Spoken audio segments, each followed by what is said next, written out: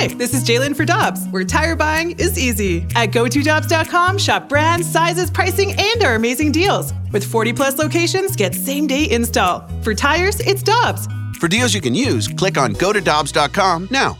With threats to our nation waiting around every corner, adaptability is more important than ever. When conditions change without notice, quick strategic thinking is crucial. And with obstacles consistently impending, determination is essential in overcoming them. It's this willingness, decisiveness, and resilience that sets Marines apart. With our fighting spirit, we don't just fight battles, we win them. Marines are the constant our nation counts on to fight the unknown. And through adaptable problem solving, we do just that. Learn more at marines.com. Hi, I'm Dan for Dobbs Tire and Auto Centers, here to share the easiest way to buy tires. Come to Dobbs. With the best tire brands and the biggest inventory, you'll get your tires the same day at the lowest price, guaranteed. Next time you need tires, get into Dobbs. With former Blue superstar defenseman Jamie Rivers and Alex Ferrario, I'm Brandon Kiley. Let's go out to the Brown and Crouppen Celebrity Line. Happy to be joined by the National MLB Prospects writer for Baseball America. He is Kyle Glaser. You can follow him on Twitter at Kyle A. Glaser, Glaser. Kyle, we appreciate the time, my man. Thanks so much for hopping on with us today. Let's start with this. The Cardinals are in a precarious situation right now, and it looks like they potentially are going to have to shift to Andrew Knizner as their everyday catcher. For Cardinals fans that haven't seen much of him, what should they expect from Knizner if he ends up getting that everyday role? Sure. So Knizner, obviously Cardinals fans got a little bit of a taste of last year with his Major League debut. He can really hit. That's been his calling card. He was a third baseman initially at North Carolina State, moved back behind the plate. At every level throughout the minors, and no matter what position he's played, he's hit. So that's something that the Cardinals fans should definitely expect to see. Obviously, there's adjustment periods with young players, and he might not come out of the gates blazing. But, the more playing time he gets, a lot of people think he can be a very, very good hitter.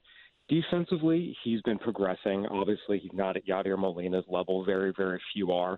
That's kind of been the question with him is the receiving and the defense going to be enough to really be that of an above-average everyday catcher in the major leagues?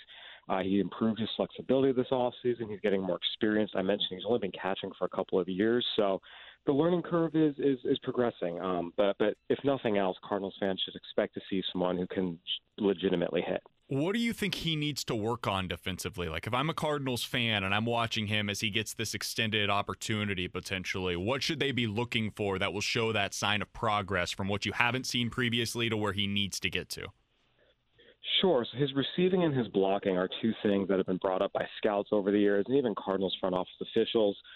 Again, just seeing him, frame pitches better, not cost pitchers strikes, which again just comes with time and repetitions, and then blocking. In the past, he's had some trouble kind of controlling his blocks.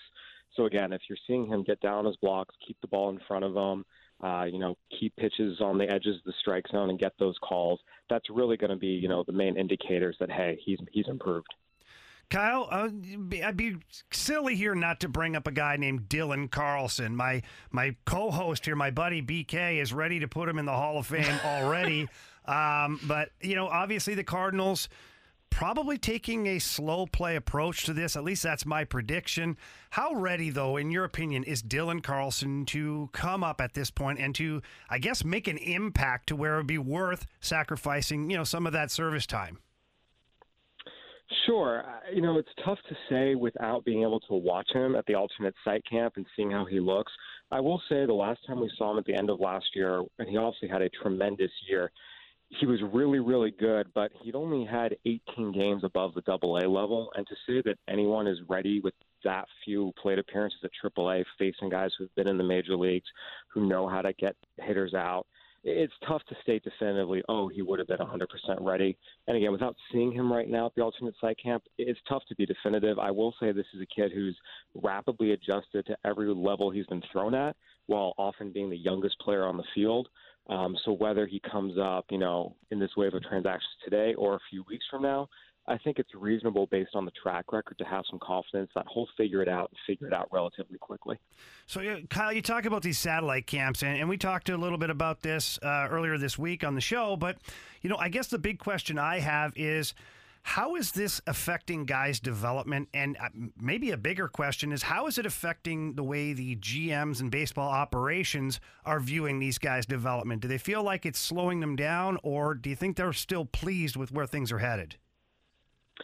There's still a lot of people that are happy with, how this has unfolded, just because you're seeing guys in kind of unique situations. You're seeing in some cases, guys you like who are in A-ball facing pitchers you like in AAA, and all of a sudden that guy in A-ball is holding his own, not just for, a couple days, but over, 2, 3, 4 weeks. That tells you something about that kid. So I think from the perspective of seeing some of your younger level guys, how they can hang with the upper level guys you have at the alternate site camp, that is one wrinkle to this that a lot of GMs and farm directors have been happy about. It gives them that direct comparison. We're talking with Kyle Glaser. He's the national MLB prospect writer for Baseball America, joining us here on 101 ESPN. Kyle, I wanted to go back to Dylan Carlson because it seems like if he were to come up to the bigs, it would potentially either be left field or DH that he would be getting his everyday opportunities. If you were the Cardinals and you were about to bring him up, let's say you were in that position, what do you think makes more sense right now to acclimate him to the major league level? Playing him in left field every day and getting him in on defense, or playing him at the DH? You want him in the outfield every day. He's a really, really good defender, particularly in the corners. He can hold his own in center. A young guy like this, you want to keep him on the field, keep him as engaged in every play as you can. If the only spot for him is a DH spot, again, depending on how the rest of the lineup is hitting, but you want to try and avoid that if you can. You really want to get this guy in the field, both for what he can give you defensively, as well as, like I said, just keeping him engaged and focused. Being a DH is hard. You have to get ramped up for one at bat, and then you sit for 2 or 3 innings and get your energy levels back up. It's something a lot of veterans struggle with, and it's not really what you want to introduce someone to their first taste of the big leagues. Kyle, I know a lot of people in your position hate when I ask questions like this, but you know how we are. Do you have a player comparison for the style of player that we're going to see with Dylan Carlson? Yeah, kind of a better version of Andre Ethier. And Ethier, you'll remember in his prime, was a multiple-time All-Star, hitting 30 home runs in the middle of the order for a perennial playoff contender when he was with the Dodgers in his prime. Carlson has a chance to be that, but for a longer stretch of time, and again, probably be even a little bit better. He's just a very, very gifted hitter. He's growing into power. He's a good athlete who can run and really play the corners in the outfield. A middle of the order type who helps and is one of your team leaders when you're contending for, division titles and you're in NLCSs and possibly World Series. That's a really good player. Last question that I've got for you is we're talking with Kyle Glaser of Baseball America here on 101 ESPN, a pitcher that has received a lot of attention here in Cardinals Camp 2.0, and then that has been talked about a little bit of potentially getting a shot now, is Johan Oviedo. Kyle, for any of our listeners that don't know much about him, what can you tell them about Johan Oviedo and what to expect out of the big kid?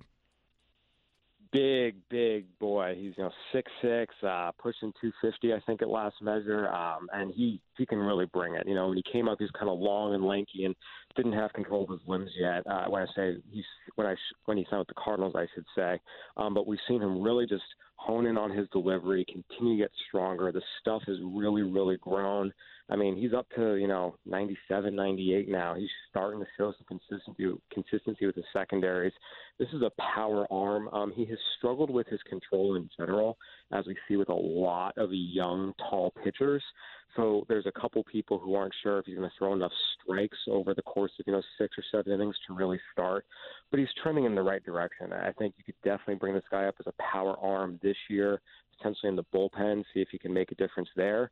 And then long-term try and maybe transition him to the rotation, as we've seen the Cardinals successfully do with a lot of young pitching prospects over the years. He's Kyle Glaser of Baseball America joining us here on 101 ESPN. Kyle, we always appreciate the time, man. Thanks so much for hopping on with us today. Yeah, my pleasure. Anytime.